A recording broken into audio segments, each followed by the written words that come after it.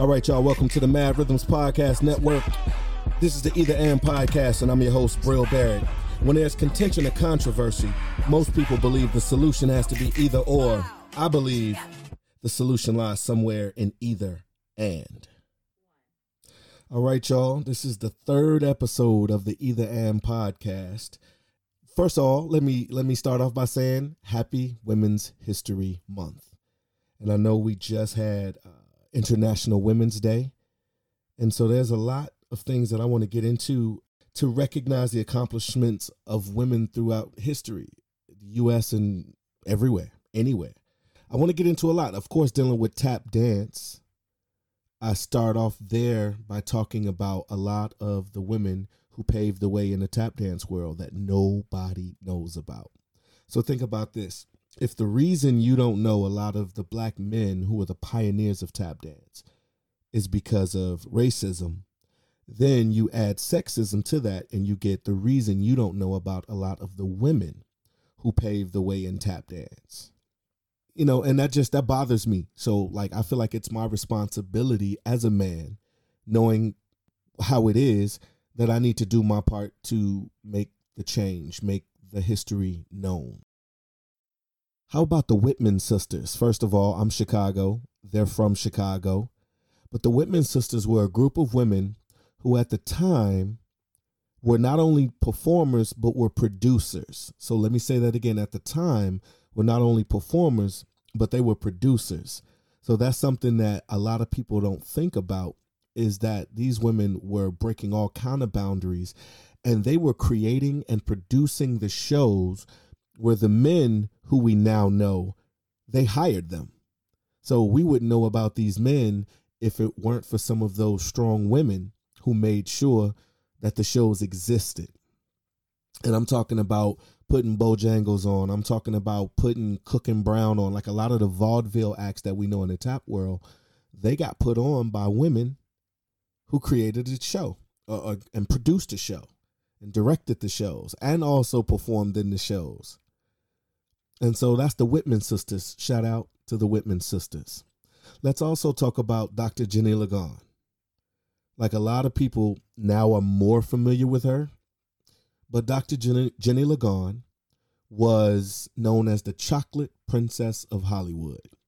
She was the first black woman to receive a major multi-picture deal contract. It was unheard of.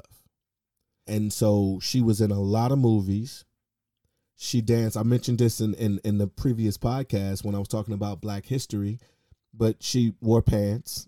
And at the time, that was boundary breaking for a woman to be wearing pants when the men always said they should be. You know, men designed the looks for Hollywood. So women had to look pretty. And they were more concerned about how women looked than how they sounded. Right? So then let's talk about Consuela Harris. How about Mabel Lee? I mean, I could go down the list. How about, let's do Quicksand. Harriet Brown, a woman who did the sand dance. The only people I had ever heard of when I did start hearing history about sand dance was Sandman. And later in life, I found out about Harriet Quicksand Brown. How about the Silver Bells? Started off as chorus girls for the Apollo Theater. Unionized. We don't hear anything about that. And a lot of times, because they were the chorus girls, when they brought in the male headliners, they were expected to just back them up. But a lot of times, those chorus girls were better than the headliners that came in. But, you know, their job was to make the headliners look good. And so, and it's funny, I find that thought process to be extremely permeating throughout history.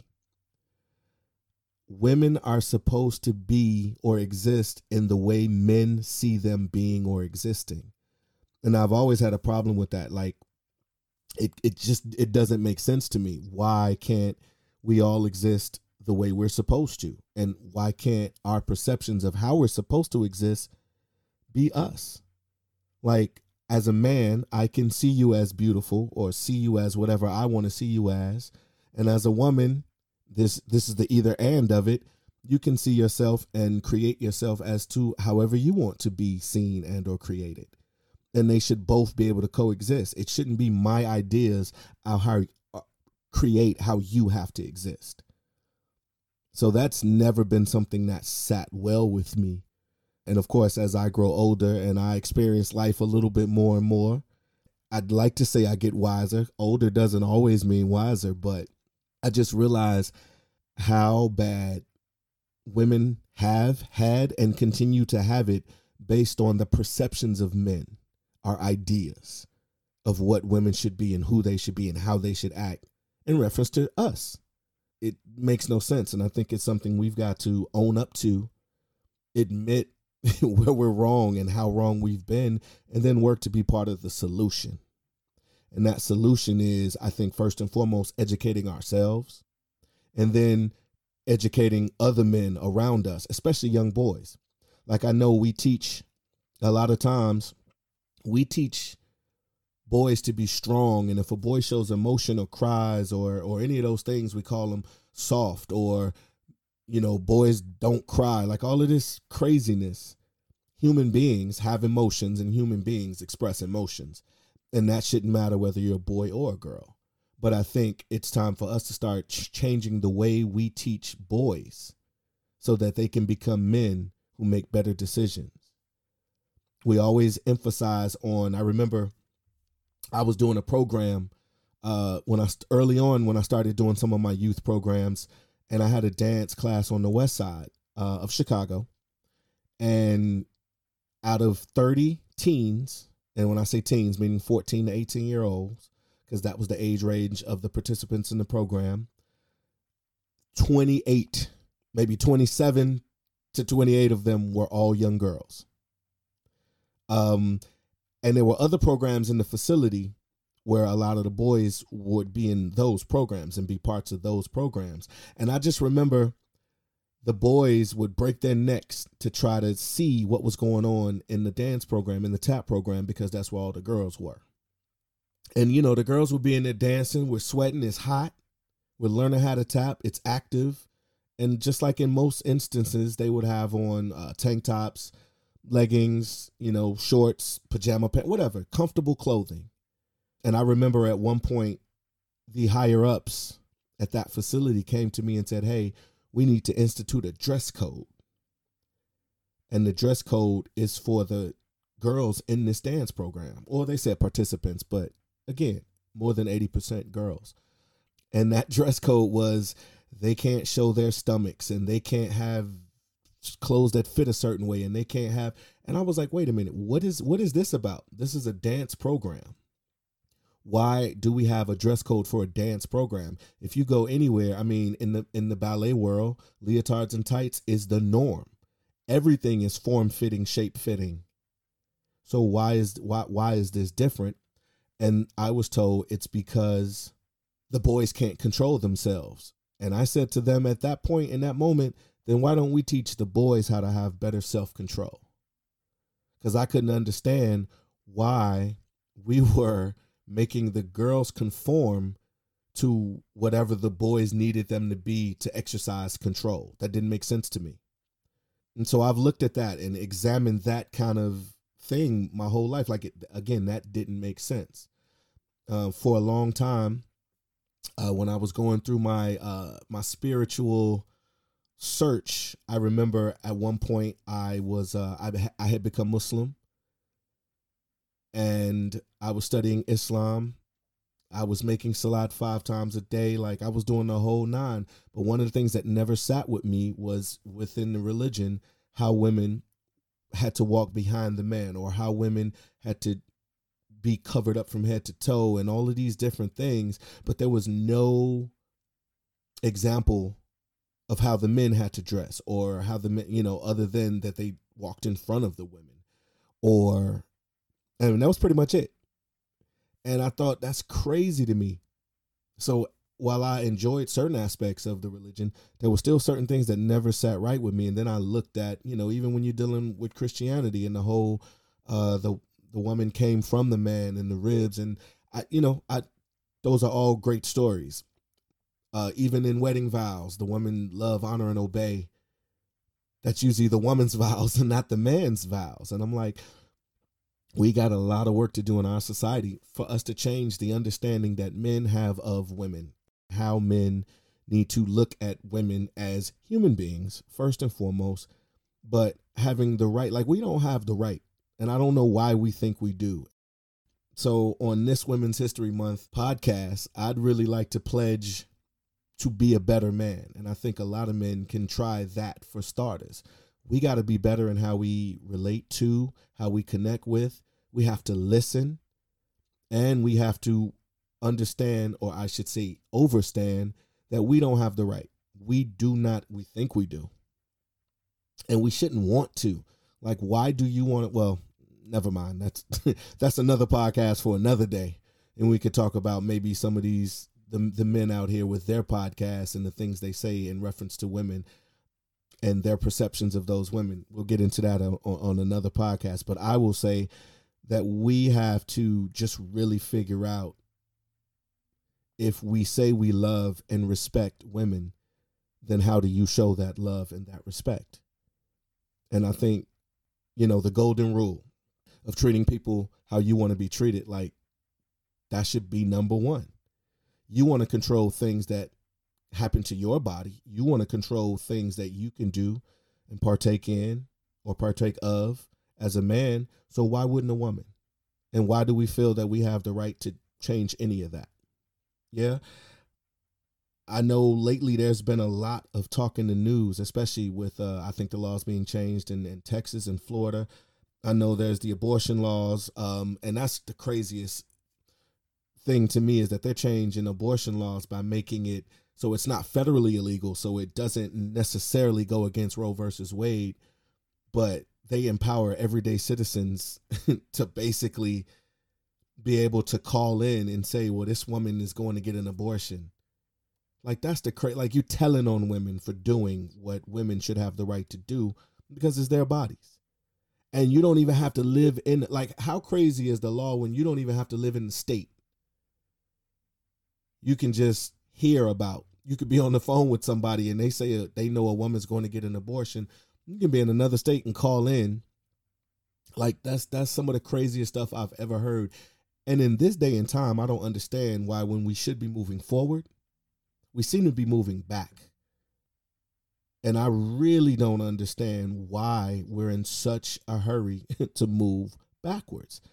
Evolution is literally moving forward. Everything that happened in the past should inform us of how we need to move towards the future. And I'm just in kind of awe of the things that I'm seeing. Like, I never thought I would see the thing. Like, my mom was a Black Panther, and she'll tell you still is. My mom was around in the civil rights movement. My mom was, like, historically, I've grown up with a lot of things and hearing about and knowing about. And I know that we still have to fight, but why are we having the same fights? The same fights for women's rights, for equality, the same fights we're still having. And I don't understand how they're even acceptable to anybody at this point. If you know something is racist, why does it still exist? Why is it allowed to still exist? If you know something is sexist, why is it still allowed to exist? I mean, the Heartbeat Act in Texas. Once you can establish a heartbeat, then abortion is off the table. And I know with that abortion law that I spoke on earlier, I know one of the things in that law is the 6 weeks. And men came up with that, men who don't know anything about women's bodies, because even men who might be doctors or OB-GYNs can tell you that 6 weeks, most women don't even know they're pregnant in 6 weeks. So you've made a law that says after 6 weeks, the abortion is legal, because that's the scapegoating way to say, I just want to make it illegal, but since I can't go against Roe v. Wade, then we'll do the Heartbeat Act, which is in addition to. And I just think it's all crazy why men want to continue to control women's bodies. I'll never understand. Roe versus Wade should have put an end to all of this stuff. And for a long time, it did. Like, that decision by the Supreme Court was all we needed to finally shut people up about what women could do or not do with their bodies in terms of an abortion or how they handled their pregnancy. But to see parts of it being the workarounds, circumnavigating the law and putting these acts into place, is just crazy to me. And it's crazy to me that it's allowed. So I think that we can really work towards changing laws and instituting laws and acts that protect people. And I'm all with trying to protect children. I work with youth for a living, so I understand that aspect of it. But the and is we can also not try to control women's bodies and what should happen to women's bodies. Women should be able to decide that. And at the least, the women who are lawmakers should be involved in the conversations, if not leading the conversations, as to what laws we can put into place and how those laws affect. And so I just think it's, that's my take on a lot of this. And I think the re-education is where we start. Stop teaching our young boys, the saying boys will be boys. I don't like that saying, because you never hear the exact opposite being girls will be girls. So it's like young boys' behavior is acceptable. And when it's not acceptable, it is justified by saying boys will be boys. But on the same scale, when a girl doesn't act the way they think girls should act, her behavior is not justified. It's, she needs to be disciplined. She needs this.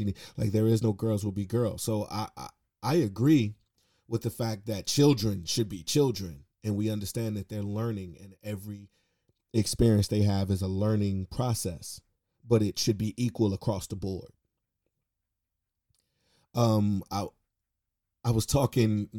We were talking last week during the other podcast, and one of the things we talked about in between the off, behind the scenes, was the fact that when a young girl acts like a boy or does things considered boyish or masculine, we say they're tomboys, right?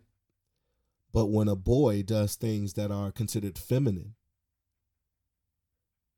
we don't have a word that means the same exact as tomboy. You hear the term soft or sissy, or I won't even say anything past that because it's all derogatory and I don't want to do that. But all the terms that we describe any boy who exhibits what we deem as female qualities are all negative terminology. And you have to ask yourself, why is that? Man up. That's what young boys are taught. Before they're anywhere near men, we tell young boys, man up. Stop crying. Boys don't cry. Men don't cry. And that's simply not true, number one. But number two, what are we? We're teaching boys to bottle their emotions. And anybody who knows anybody who's ever exploded because they could no longer hold it inside, we know that that's not good. That's not safe. That's not good. So you have to have ways to let your emotions out, whether it be crying, whether it be screaming, whether it be getting on the wood and tap dancing the way I do. But there has to be some method of release, some mode of release for the things that build up inside you, or you're damaging yourself. And so we literally complain about a lot of men or young boys or young men not expressing emotion or not doing these things. And I think a lot of times we don't realize we've taught them, we've trained them to not do these things, to not show emotion. And that's another thing we got to change. So that's just my 2 cents. I'm not an expert. I'm just a human being living on this planet trying to make the most of it. And I know that we can't continue to hold other people down. We can't continue to suppress other people and how they need and what they need to grow. I have no problem calling anyone what they prefer to be called. So people that are on the pronoun war kick, that I don't understand it. Use your energy somewhere else. Because you also don't understand what any of these people could be going through, might be going through, are probably going through. We have no connection, but what we do have is empathy. And I feel like if you're anybody who has ever had a time when no one listened to you, or a time when nobody counted you in or counted you as important, you know what that feels like. And so you don't have to know my exact story, or you don't have to know someone else's exact story to be able to empathize with the fact that they just want to be respected and counted as whole. Women just want to be seen as, to my knowledge, and again, I don't want to sound like another man on the mic trying to be an expert in women, but I think from what I hear, because I try to listen, is that women just want to be seen as human beings, as individuals. And that means just like everybody else, we all experience emotions. So the stereotypical angry black woman, yes, sometimes women get angry, and sometimes, especially black women in this country, really get angry. But how is that a thing? How is that a type? That's a human emotion. And if you live in a place that's already, you're getting a double dose of the racism on top of the sexism, and we're not going to even add in homophobia or transphobia or religious, any of that. We're not going to add any of that in. But people are going through it. And people are going through it because people are tired of fighting everything. You know, there's natural things in life we have to fight. We have to fight for the success that we want to have. But that's compounded and made difficult when you're fighting for existence. You're fighting to be seen. You're fighting to be acknowledged. And then on top of that, you got to add all these other fights. So I just think we as a society, we got to change. We got to change our tune. And we got to change how we look at things. And again, that's why I'm really stuck on the either and aspect of it all, because I think it's not either or. It's definitely an either and in this situation, where we got to change the men, and we as men have to then support the women, our women. I hear queens, the terminology, our queens. But do we really treat our women as our queens? Do we really? So those are just some of the questions. And there's a lot going on. Like, there's so much going on in the world that we could all be expanding and expounding our energies on. And I feel like we're just not getting together to fight those issues because we're too busy fighting issues that we shouldn't have to still be fighting. Like right now, there's a war going on, right? Russia versus the Ukraine. Or I should say Ukraine. Everybody's calling it the Ukraine. Russia versus Ukraine. There's a whole lot going on there, and we're still worried about controlling what a woman does here. Parts of the reason that region of the world has the problems it has is because even there, women have less rights. So I look at the either and of that situation. What Russia did to Ukraine is downright wrong, period. We can discuss all kind of things surrounding whatever, but it's wrong. But at the same time, I'm also reading about and seeing the stories of African students being either just stopped, not allowed to board, when people were fleeing and going to Poland, and they weren't letting the black students on the trains. And then at some point, I saw a couple of different interviews where a young black man was saying, they're telling me I got to fight. He said, I'm trying to leave because this is not my home, and they're telling me I got to fight for Ukraine.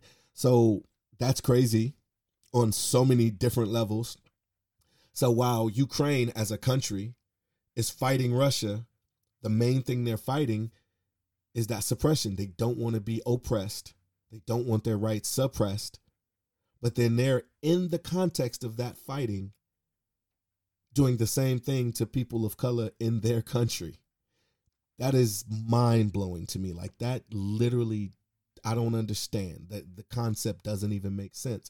Because how are you about freedom and fighting for your freedom and fighting to maintain your independence, and then you're oppressing people in your country because of the color of their skin?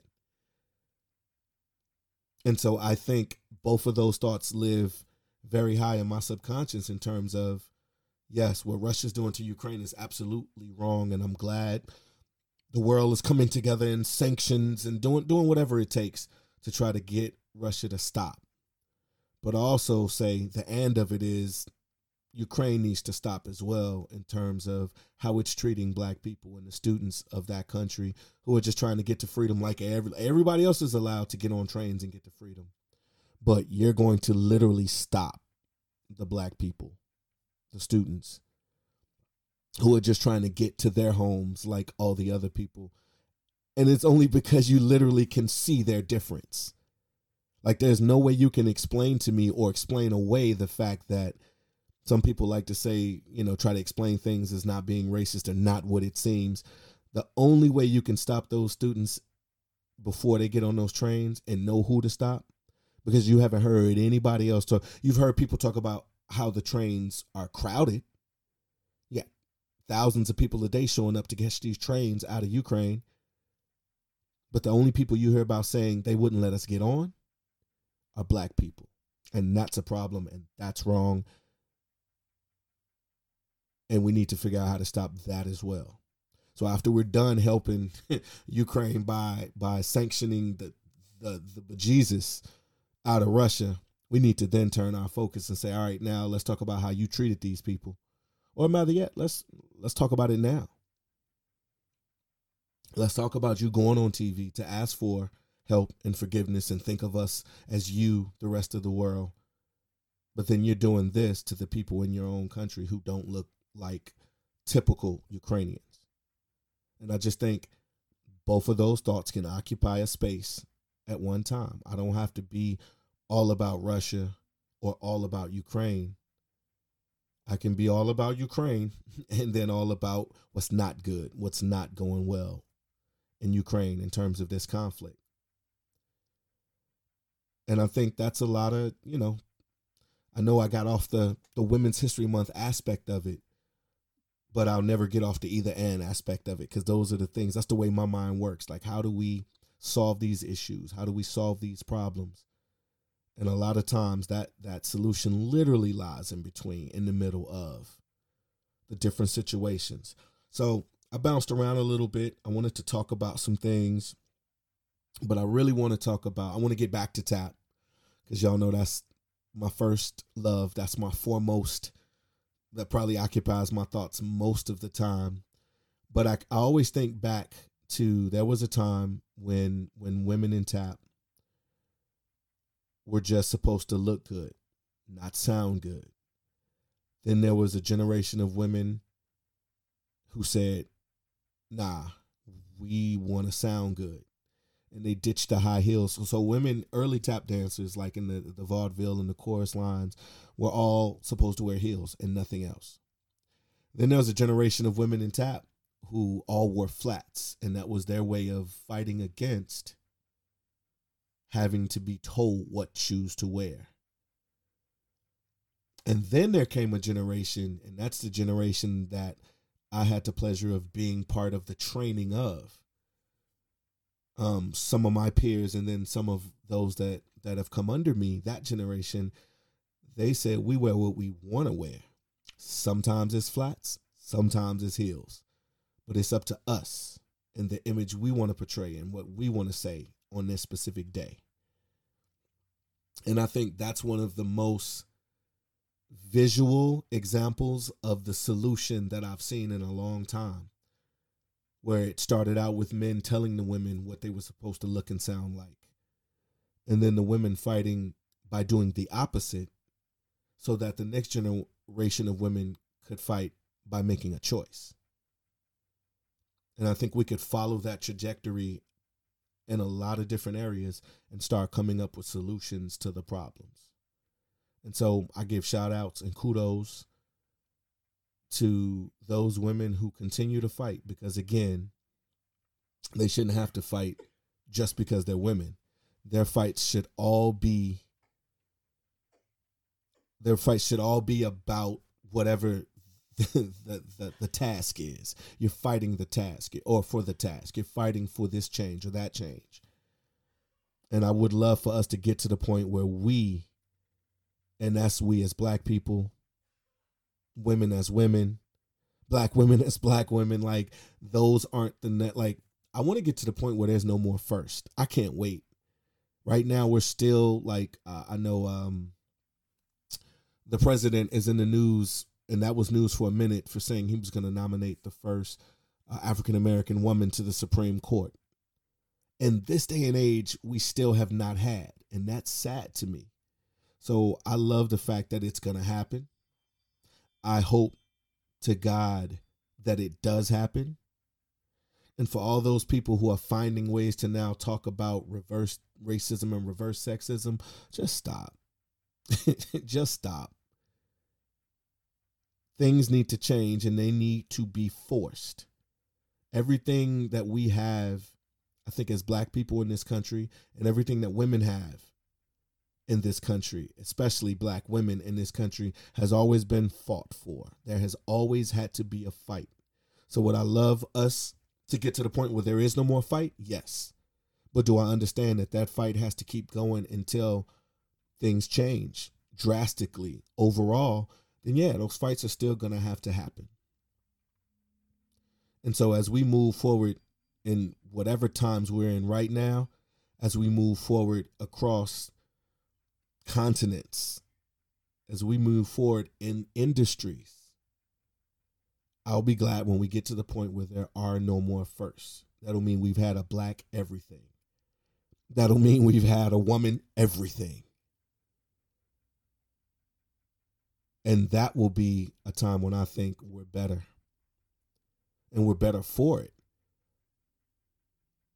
We have to rely on the opinions and the thoughts of more than just old white men to create the kind of society that services everyone. And so I look forward to it. I look forward to it. I look forward to it a lot. Some of my heroes or sheroes in the tap dance world, I would first and foremost give props to Diane Walker. She is a woman who encompasses everything that I talk about in this podcast in reference to when I was a young tap dancer getting into the scene. When other people would talk stuff about, the ignorant things that I probably did, I won't even say probably, let's be honest, the ignorant things I did. Like, I remember I thought once I got on stage, the stage belonged to me. It was my stage.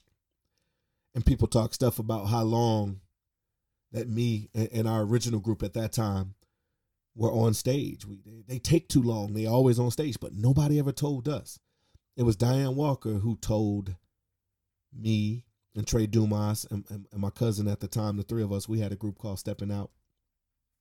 She was the one who told us, y'all on stage too long, get off. And I always appreciated that. And so she used to call us her boys. And people referred, and even when they talk stuff about us, they'd say, Diane, your boys is acting up again.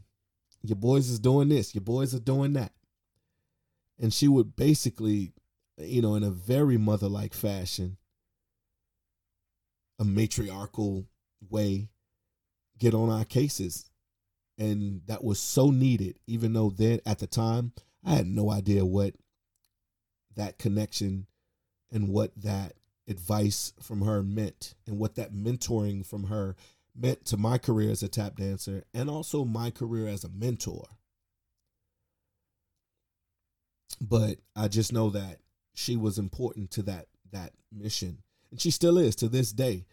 Everybody calls her Aunt Diane, and sometimes I call her Aunt Diane. Sometimes I call her Mama. Mama Diane. People refer to her as Lady Di because she's become like the mother of the tap dance world. So I just want to give a big shout out and props to Aunt Diane Walker. I look at the fact that the reason I tap dance today is because my grandmother, Albertine Barrett, wanted to be an entertainer. And when her life didn't allow it, she tried to get her kids involved in entertainment, put them in dance classes, all kind of classes. And none of them chose it as a career. And so she worked on her grandkids. And she made sure that we were in acting classes, singing classes, the whole nine. So it's because of that strong black woman with those ideas that I'm even in entertainment today. And then, of course, my mother, who risked it all, who did it all to make sure I could do this. I think sometimes we forget to just acknowledge. I remember when I was going to BBF as a kid, and the teacher I had there, his name was Carlton Smith. And I loved his style. The first song we ever learned was a Stevie Wonder song, Sir Duke. But I remember at one point I didn't know, his tenure at BBF as a tap teacher, but whenever his tenure was up, he left and he started teaching up north at a place called the Hull House, Uptown Hull House. And I told my mom, I want to keep taking classes from him. And so she found out the difference was at the community center, it was free because the community center paid him. And then we as residents of the community got to take all the classes for free. But when he went up there, I think that was his normal teaching gig, and he was charging. There was a tuition aspect. And I don't know what it really cost, but I know that he only charged us $5 a week for class. Most of you all might hear that number and think, oh, this is amazing. Like, I wish I could take tap classes for $5. I think drop-ins in most studios start at like $15 nowadays. So $5 was not a lot, but we didn't have it. We were barely scraping, barely getting by financially. And I remember my mom counting out pennies. Like, she literally would come with a bag of pennies, $5 worth of change to pay for my classes when it got that bad. So I understand that's a sacrifice that nobody most of us are embarrassed. We don't want to pay $2 worth of quarters, but $5 in pennies and change. But she did what she had to do to make sure that I could follow my dreams and my love of tap. And so I'm always, always eternally grateful for Audrey Barrett, my mother, for making sure that I am who I am now. And she has shaped the way I am now. When you talk about the history of Mad Rhythms, I didn't know exactly what I wanted Mad Rhythms to be, but there was a woman named Ife McWhorter who worked for the Park District. And she hired me as a dance teacher for a program many, many years ago called Dancing in the Parks. And then she got promoted and she became the director of the South Shore Culture Center. When she got promoted, she wanted to build arts programming in the South Shore neighborhood. And this is where Mad Rhythm started. But I remember the conversations with her were always, and this is what I mean by the support, because I think when we empower women, we empower all of us. We empower our culture as a whole. Once she got the power, she asked me, what do you want to do? And I didn't even know what I wanted to do, but she kind of forced me into that thought process, into that thought pattern. She said, well, what do you want to do? I said, well, I've been thinking about starting a company. I've been working with some young folks doing a volunteer thing, and I want to start a company. And she said, well, then here's the space. And she said, and what you can do is you can have the rehearsal space to start with your company, but you have to teach classes in exchange. You have to barter in exchange for the community. And I thought that was a win-win. So that's how Mad Rhythms even started, because a strong black woman said, hey, I have this power and now I want to share it with you. I want to spread it to you. And I remember after Mad Rhythms got going, we put on, she said, what you going to do? I said, well, we want to put on a show. And we put on our first show. Then we put on our second show. And there's a story behind that. The second show was September 11th, 2001. You remember what happened then, 9/11. So that's a whole nother story and a whole nother podcast. But I remember after that, I was defeated because obviously that show wasn't well attended. The world was kind of in shock. But I also remember she said, okay, you did your show, you got your classes. So what you want to do? And I said, well, no, I take that back. She said, people are coming to the shows and now they want to know how they can study with you. So what you want to do? She was so leading and I didn't understand the beauty of that until now. I said, well, I want to start teaching. I want to do classes. And that's where the Mad Rhythms Tap Academy was born. And we started doing classes and we started getting students and people started coming to classes.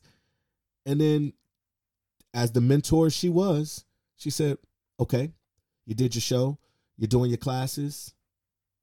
I think people want to study with you from outside of Chicago. So what do you want to do?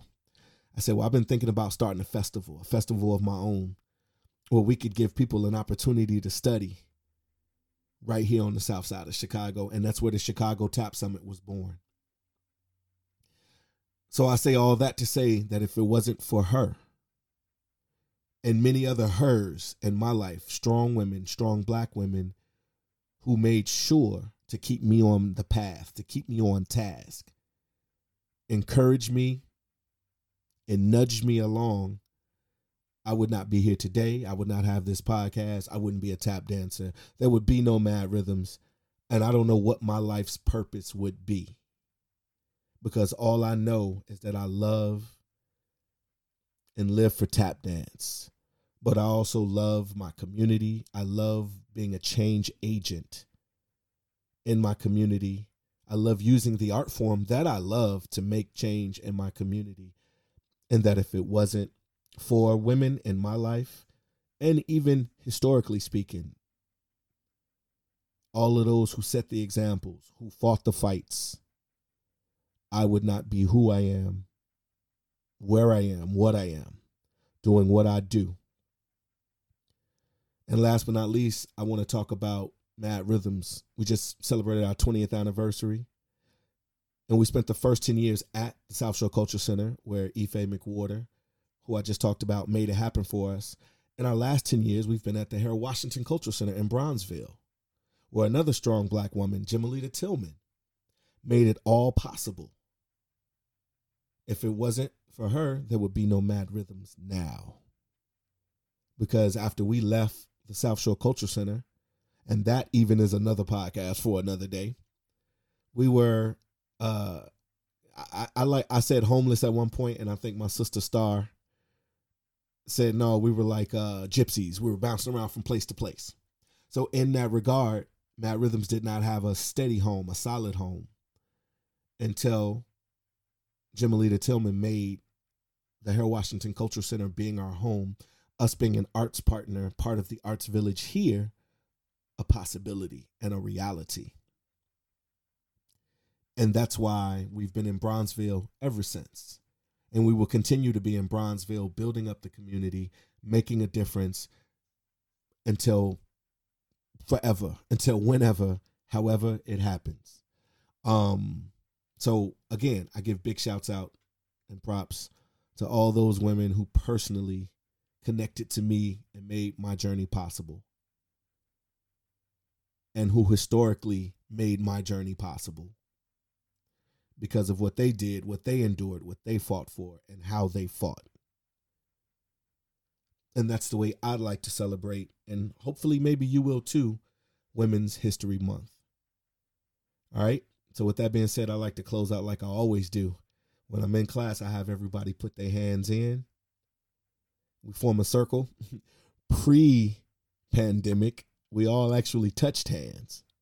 We don't do that anymore. I call it the socially responsible circle.